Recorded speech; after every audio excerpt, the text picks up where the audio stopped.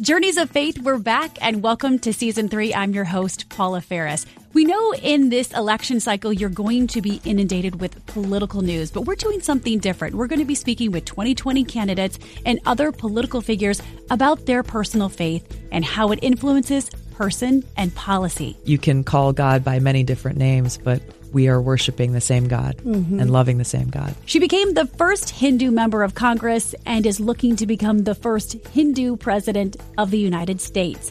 Our next guest is Tulsi Gabbard. The Democratic Congresswoman from Hawaii is a major in the U.S. Army.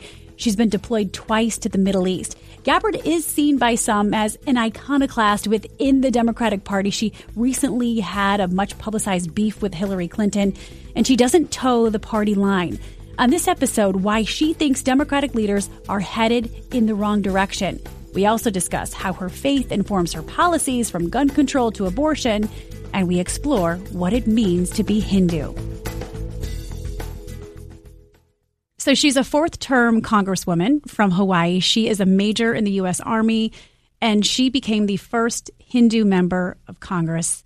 Please welcome Congresswoman Tulsi Gabbard. Thank you so much, Paula. I should say aloha, which means aloha hello. is the most appropriate greeting on so many levels. And at the end of this, I'll say mahalo, which is thank you. Yes. Okay. Could I just talk a little bit about aloha? Yes. As we begin here, because it's so often it's a word that people use to as a greeting of the day. You know, hello, goodbye. But the meaning behind aloha is so much deeper than that. It's a really powerful word that means when I greet you with aloha, I am coming to you with an open heart, with love and with care and respect, and a recognition that we are all connected, that we're all children of God, that we're all family, and therefore inspiring in each of us that ability to connect, bridging the divides that we find too often in our communities, family, workplace, school, and in our country. So aloha carries a lot of weight. So don't say it unless you mean it. It really does. And you can't say aloha without a smile. No, you really can't.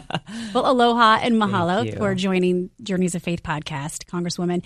You want to become the president of the United States. And of course, you would make history on several levels. You'd become the first Iraq War veteran to become president, the first female, the first Hindu. Why do you want to become president? To bring these values that are at the heart of every soldier and every service member, these values of service above self, to the White House.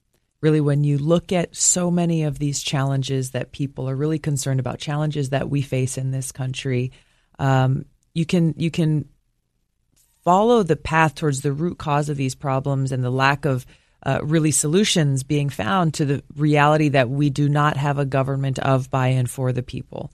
That really we have a government that is of, by, and for the very few and the most rich and powerful among us. That we have too many leaders who are more interested in serving their own interests or, serving the influence of the biggest corporations and the most powerful, rather than really fulfilling the mission that voters entrust to them, which is to serve.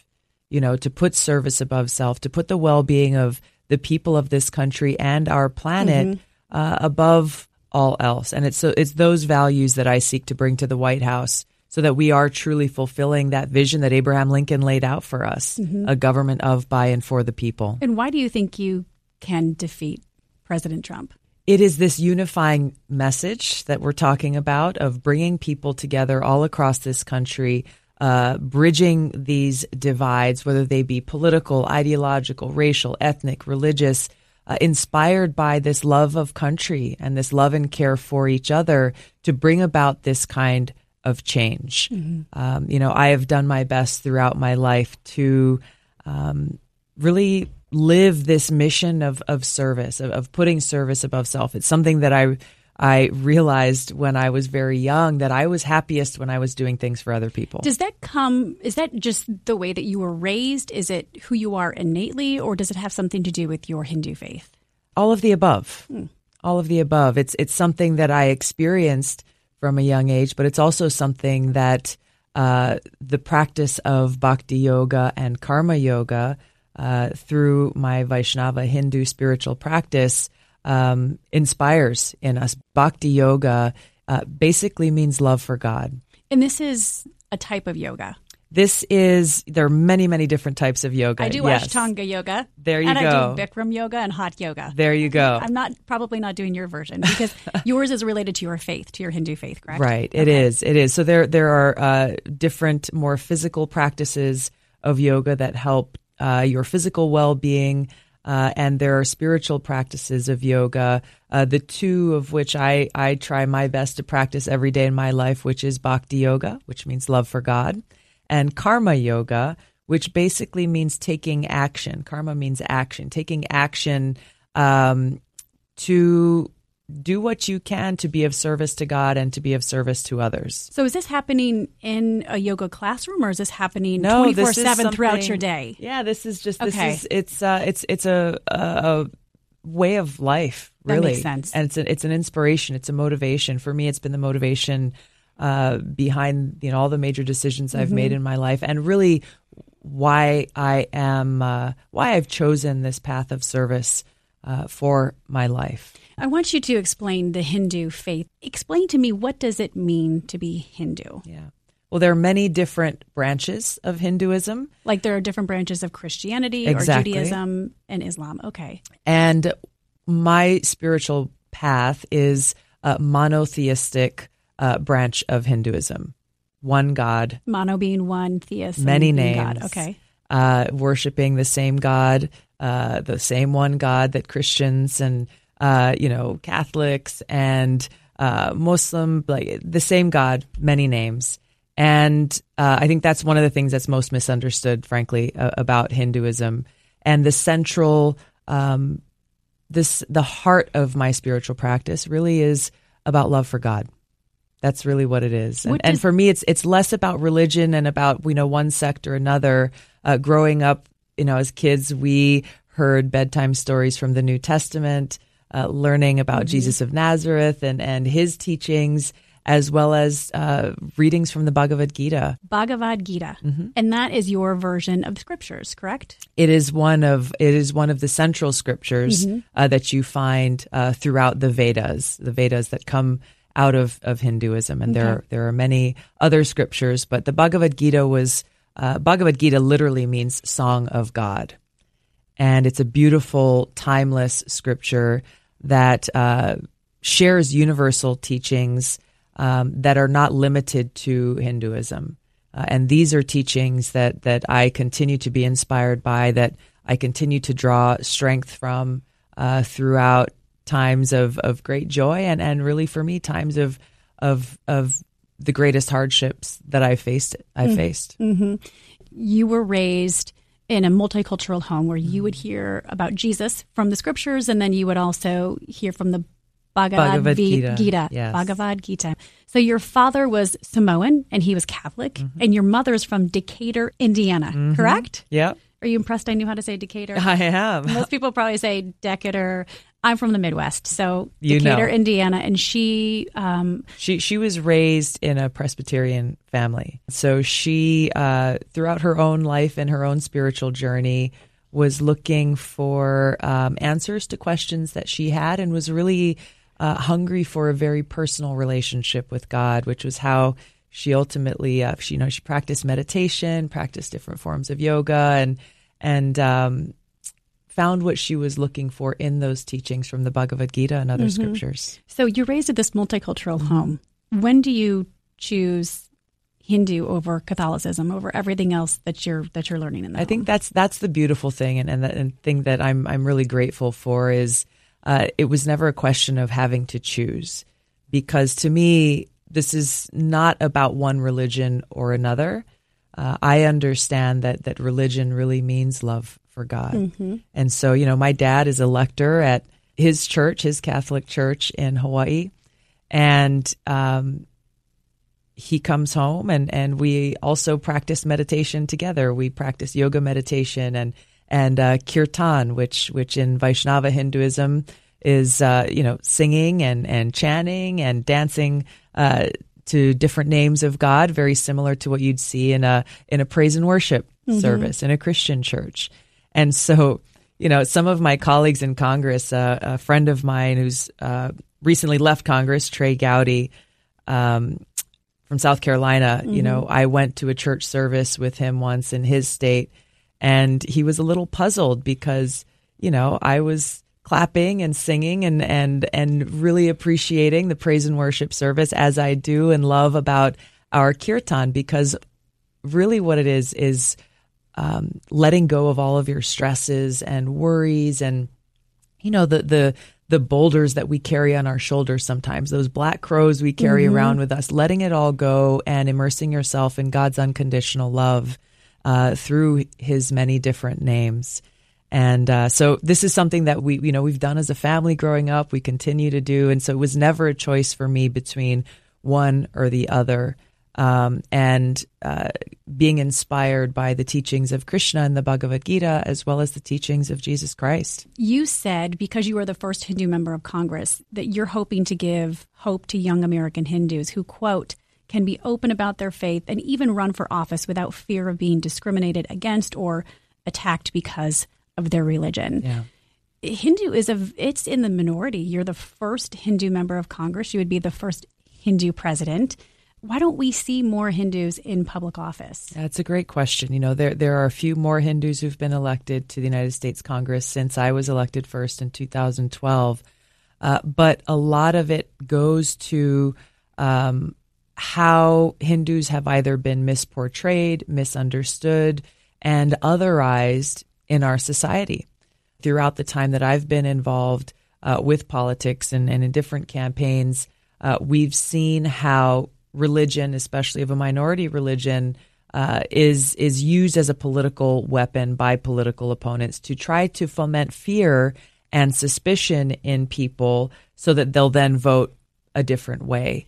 And the consequence of this is people are afraid to run for office. If they're Hindu, they say, I don't want that. I don't want to have to go through that. I don't want to have that, my family to have to deal with that. And you end up, there was a little girl who I met in Texas. She can't have been more than 12 or 13 years old.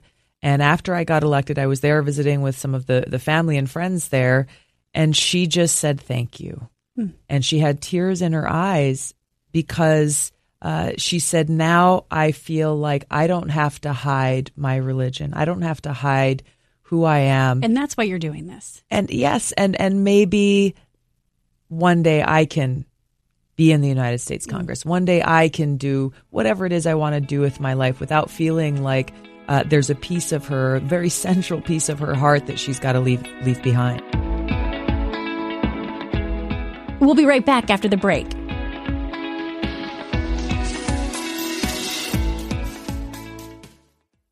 You were talking about the discrimination that you feel, particularly not just from other politicians, but you do feel that from some constituents and some voters. What do you say to Democrats, Republicans, independents that look at you and they're like, she's an Iraq war vet. She is a badass, if I can say that on the podcast. You can say that. But I'm concerned about her faith. They may be skeptical. You get that a lot. What do you say to the people? And fair or not, we know that exists out there. Yeah. What do you say to those people? To open your hearts and to listen. Bigotry of any kind has no place in our society and in our politics. Amen. And we have to, all of us, be willing to call out bigotry, whether it be based on religion or race or ethnicity or orientation, when and where it happens.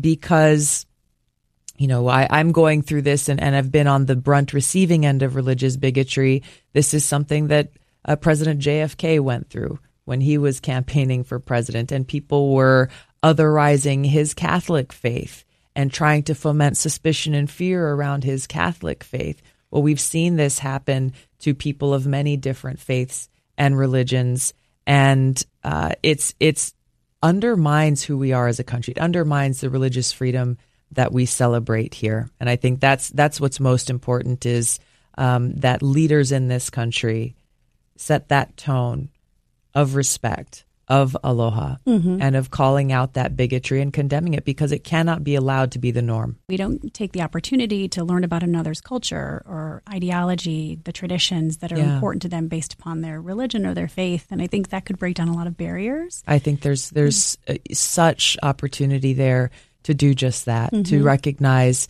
that that we are all God's children. We are all connected. And while, you may worship God by a different name, or you may have a different spiritual practice or path, that at the heart of all of this is love. It's love for God and love for each other, which can comes see with differently. respect. Exactly. We can see differently, and we can believe different things, but we can respect one another at the end of the day when it's said and done. Truly. You haven't always been in lockstep with the Democratic Party. There's a headline from the New York Magazine that said Tulsi Gabbard had a very strange childhood, which may help explain why she's out of place in today's Democratic Party and her long shot 2020 candidacy.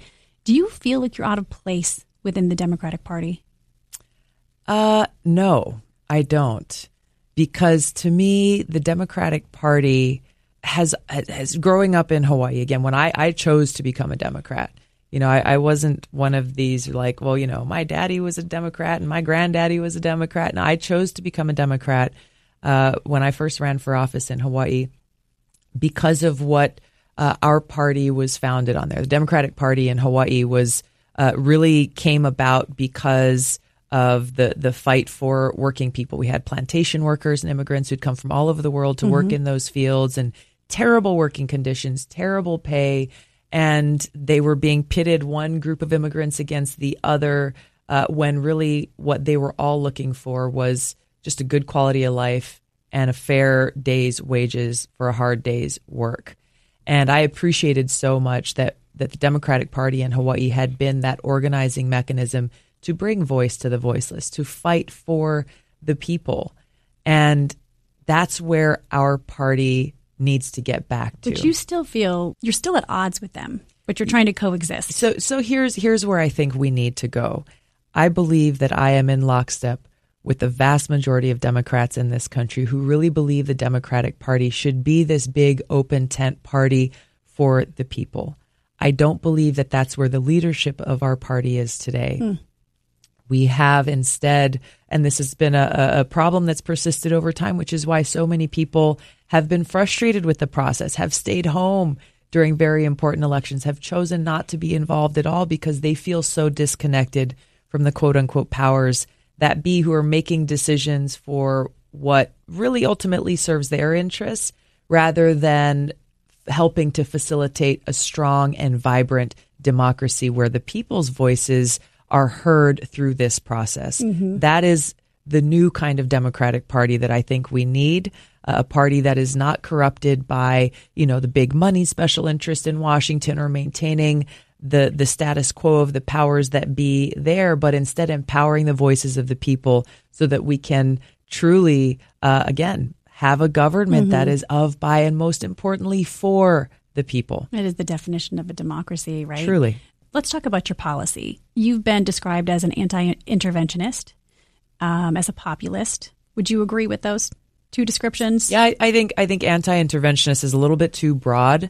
I've been very vocal in calling for an end to our foreign policy of being the world's police and waging regime change wars, overthrowing authoritarian dictators in other countries, understanding that the cost and the consequence of this foreign policy has been the terrible, terrible loss of so many of my brothers and sisters in uniform. Which you've served over 15 years with the United States Army. You're I'm still a major. in here. Yeah, exactly. It's been, April was my 16-year anniversary. How many deployments? 2 deployments to the Middle East.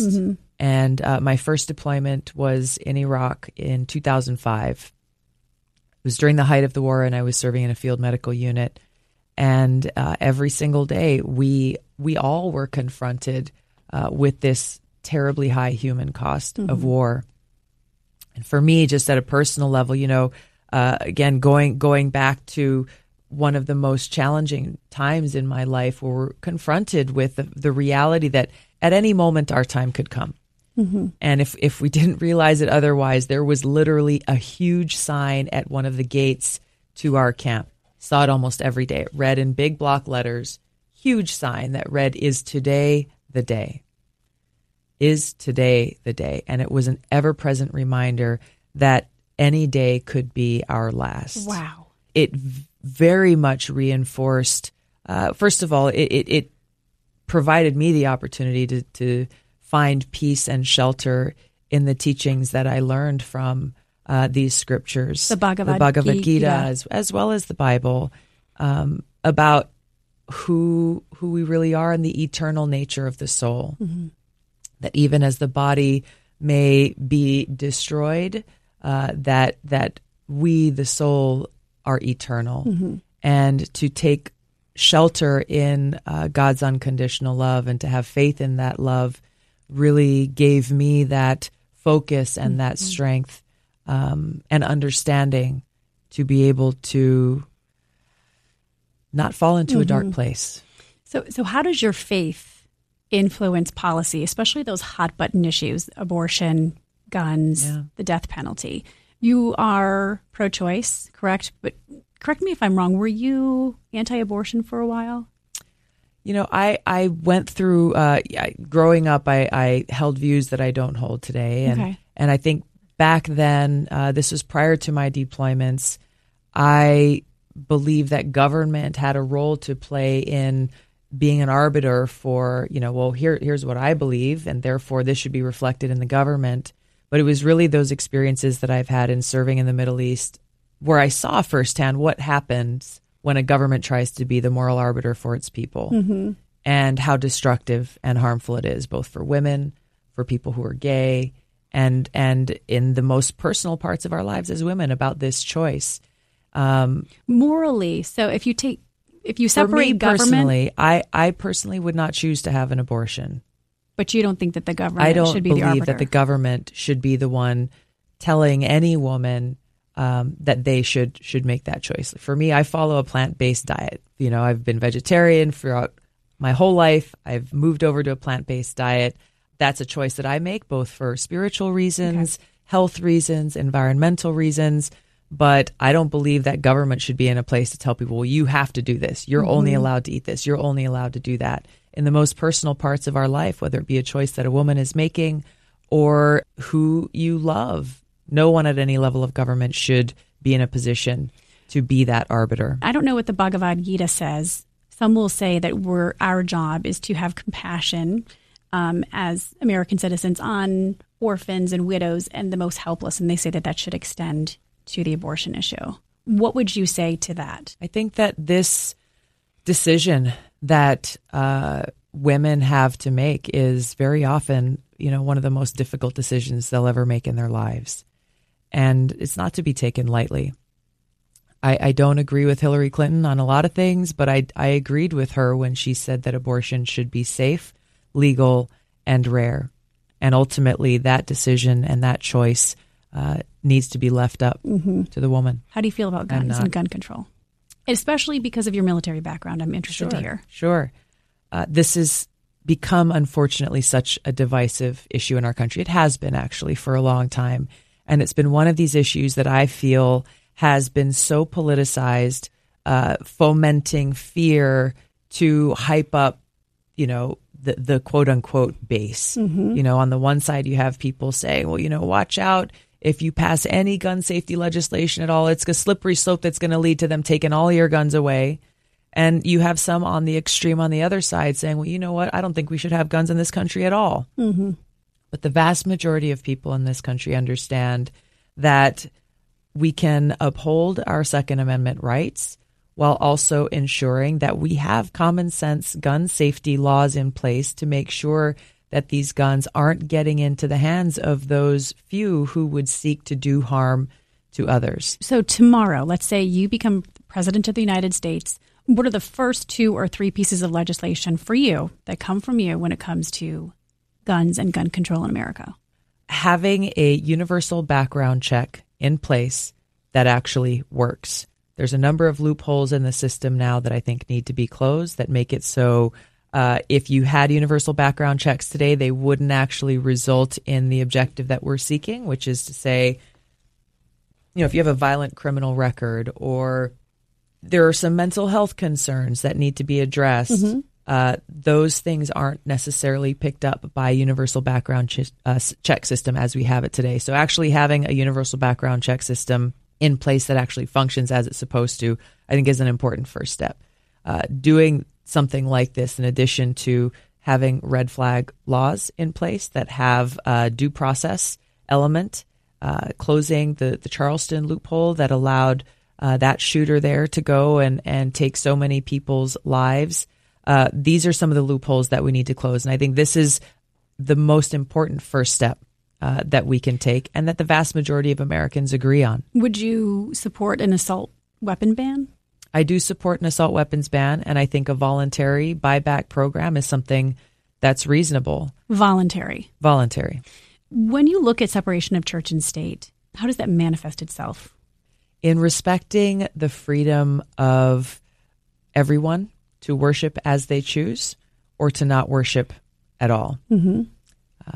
I don't believe that the personal spiritual practice of any elected official is something that should be legislated into law because it would undermine that separation of church and state. But it doesn't mean that you impede any individual's right to also practice their faith, to practice their spiritual path. You are Hindu. You're going to be serving all types of constituents from different faith, religious backgrounds. What do you say? How do you protect the rights of your constituents, regardless of their faith? Hindu, Christian, Muslim, Sikh? By setting the culture of leadership as president that respects everyone's faith and respects the decisions of those who choose to be atheists and their right to be able to practice and express their religion without imposing it on others. How do you balance the devotion to your faith and your obligation to defend the Constitution? How do those coexist? Question. Yeah, they coexist perfectly. When you look at the rights and freedoms that we have enshrined within our Constitution, our founders very clearly stated that these rights were endowed upon us by God and therefore cannot be taken away by any man or woman. And I think that's important to recognize that for my own personal relationship with God, this is something that is, deeply personal to me and something that inspires me throughout my life and the decisions that I make and that love for God and therefore love for others. What better way to be pleasing to God than to take care of and work for the well-being of God's children? What if the two conflict? Your beliefs and your value system in the Constitution. For elected leaders at any level of government, it is a choice to serve, that your mission as an elected leader must be to serve the people, whether it's the people of your local city council district or of your state house district or your state or the people of this country. My spiritual practice and the teachings that I have found in the Bhagavad Gita and in the New Testament and in other scriptures inspire this love for God and love for others and working for the well-being of others. So to me, that very much provides that platform and foundation as a public servant to fulfill that mission of service. Do you agree with many religious leaders here in the United States who say that America is a Christian nation or a Judeo-Christian nation? I don't. I think that contradicts the freedom of religion that exists within our Constitution. And I think if you promote that idea, it leads you down a dangerous path towards some of the other theocracies or theocratic dictatorships that we see in other countries like Saudi Arabia, for example. Do you still believe that we are one nation under God? Yes. Do you think that our currency should say "In God We Trust"? Yes. Okay. So where does the line for you is we are not just one type of faith. We are of many faiths. We're about escaping religious persecution. God does not belong to just one quote unquote religion or another. I laugh a little bit when people try to claim ownership. Well, God is on my team, but God is not on your team. And, I'm of this religion and therefore you're on this other religious team, and it's one pitted against the other. And this is unfortunately what is so destructive. And again, what I've seen in the Middle East is this kind of sectarianism and exclusivism, which means, hey, we're the only ones who got it right. Everybody else has it wrong, and you're either on our team or you're not. It often has led to and continues to lead to terrible wars and conflicts and persecution of people simply because of their religion, simply because of their spiritual practice. And I think it's so important for us to not fall into that or perpetuate that kind of exclusivism here in the United States of America. And it's something that I really appreciate about the teachings of Vaishnava Hinduism, because it's not, you don't convert into it. You don't convert to become a Hindu. There's no like equivalency of a baptism or anything like that. You just, when you become one. It's more about this daily spiritual practice, really, and how you apply these teachings in your life.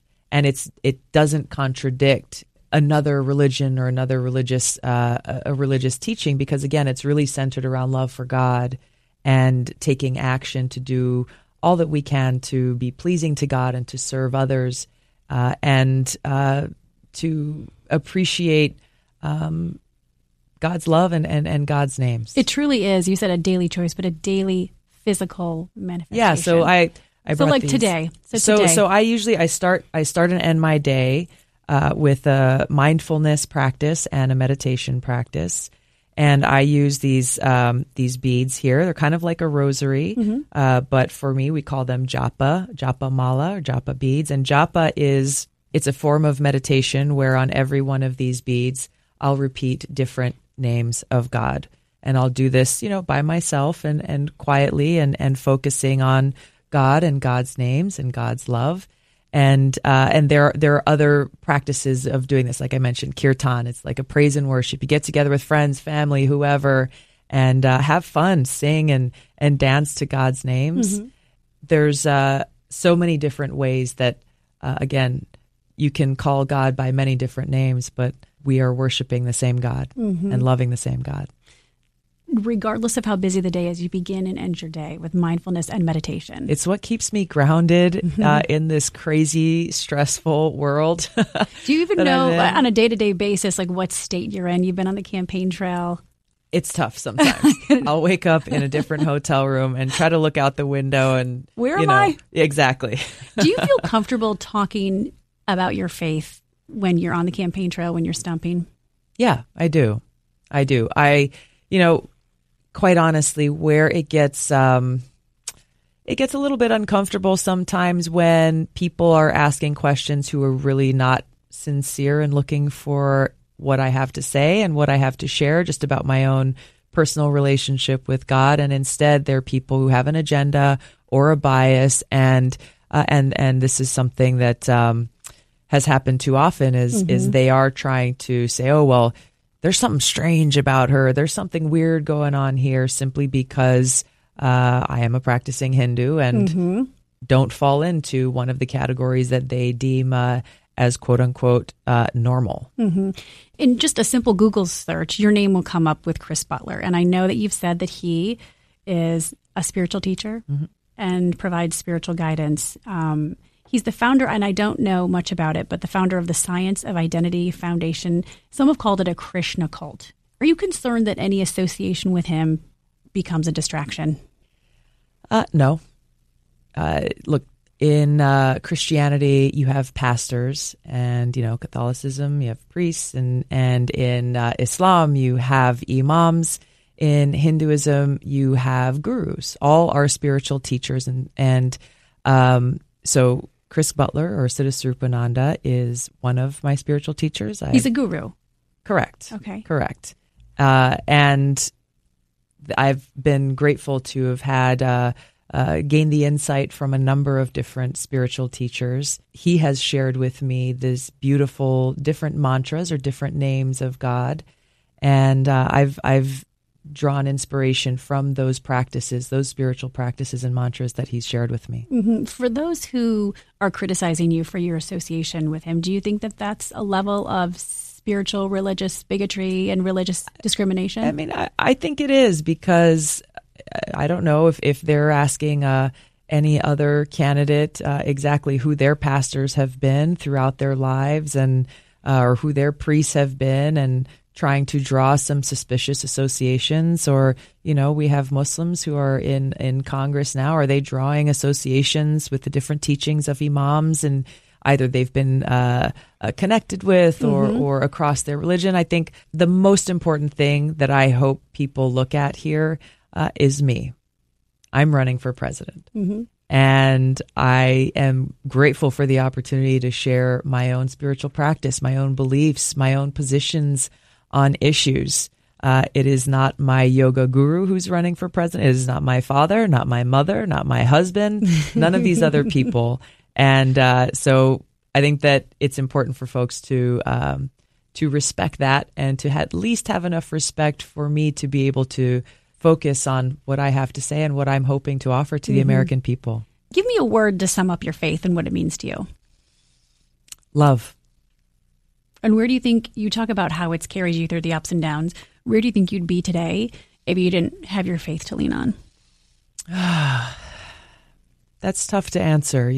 I think some of the hardest times in my life, both personally, as well as a soldier, as well as some of the challenges I've faced in politics, without being able to take shelter in God's unconditional love, I wouldn't be able to do anything that I've done or anything that I'm doing. I wouldn't have that strength and that wisdom and courage to be able to. You're tearing up a little bit right now. because it's real. This is real, and there have been challenging times, both for myself and my family, and I don't like to think of where I would be without having this strong personal connection to God, and understanding that no matter what happens, He loves me, no matter what.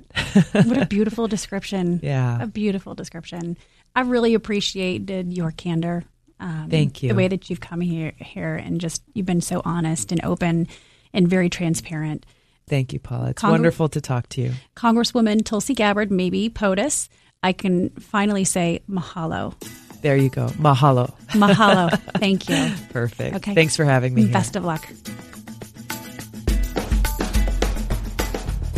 Thanks so much for listening to this episode of Journeys of Faith. If you haven't already, subscribe to the podcast to make sure you get new episodes as soon as they're released. And let us know what you think with a rating and a review. Journeys of Faith, it's a production of ABC Audio, produced by Whitney Lloyd, Lewis Millman, and Susie Liu. Thanks again for listening. I'm Paula Ferris.